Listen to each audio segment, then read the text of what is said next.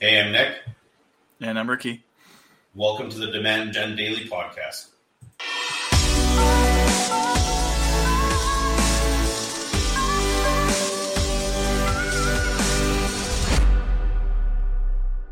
All right, episode 2. So last episode, we talked high level about lifetime value versus customer acquisition cost, how the model works, and we're going to get into it a little bit more today.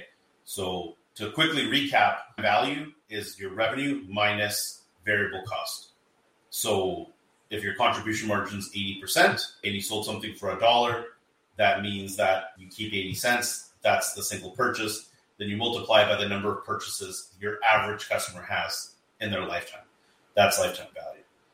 Customer acquisition cost, all the costs associated with acquiring a customer. So whether those be media, whether that be marketing, staff, agency costs, salespeople costs, it's the whole thing, all in.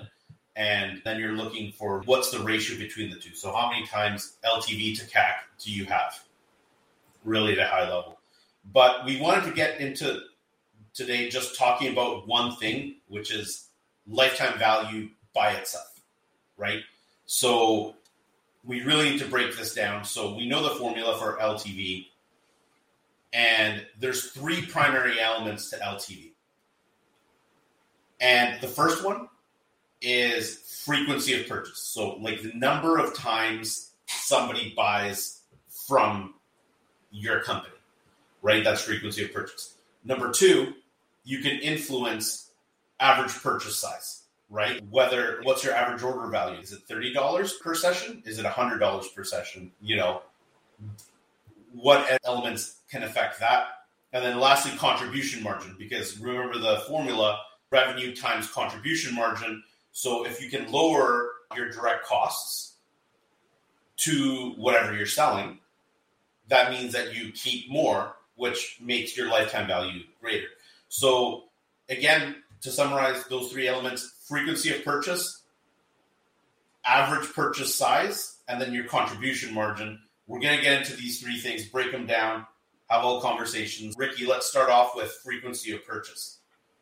Sounds good. I mean, this one is probably the most intuitive. It's literally like, how many times is somebody buying your product? There are some products out there that are a one-time purchase where maybe the product lasts such a long time that you don't expect the client to be purchasing more than one in a lifetime. But for most products, there is some sort of repurchase involved. So frequency of purchase is the number one. And so that breaks down to things like retention. If the product and the experience are good, you're going to retain your customers. They're going to want to purchase it again. And that comes down to really the experience overall of the product or service, if it's a service.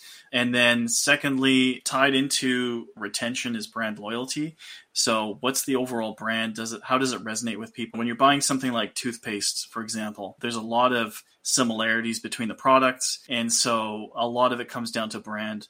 What's the marketing like? What's the branding like? How does that resonate with the customers? And that's going to increase your frequency if your brand has higher loyalty.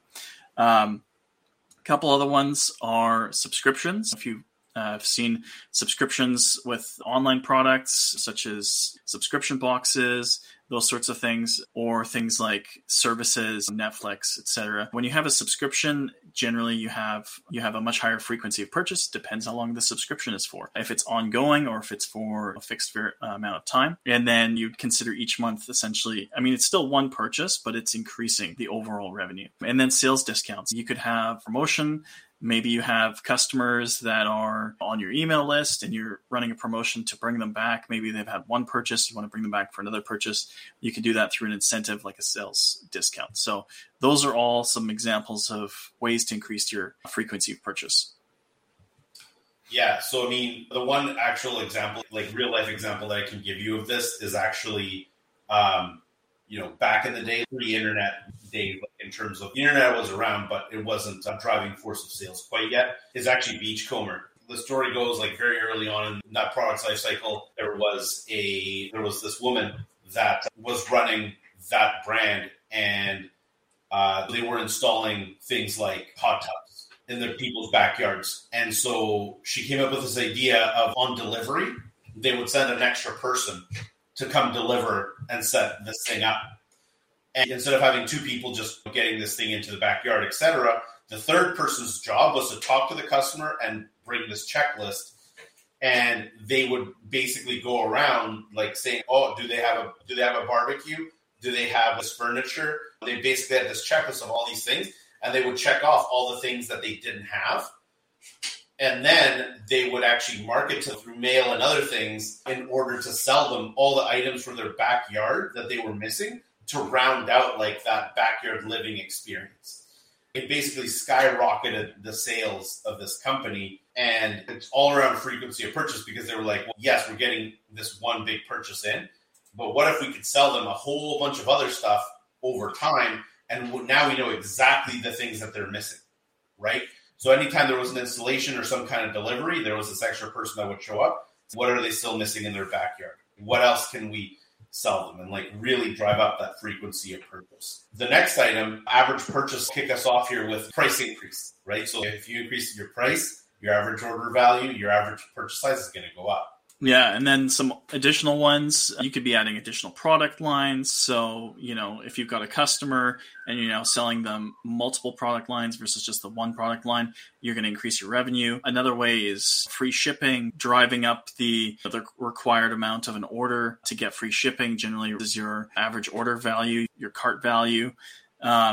There's also bundling, a little bit similar to what Nick was talking about. If you've got a basket of goods versus selling one product, if you're selling in a marketplace, maybe you're selling 20 products. Amazon does this very well. They have the add-on items because what they're trying to do is they're trying to increase the cart. They're trying to add to the bundle. So there's lots of different ways that you can add incentives to create bundles and additional add-ons to the core product as well. If you're buying a vehicle, let's say you're buying a new Tesla, do you want the nice tires or rims? And there's all these additional packages of things you can add on to the vehicle when you're making the purchase.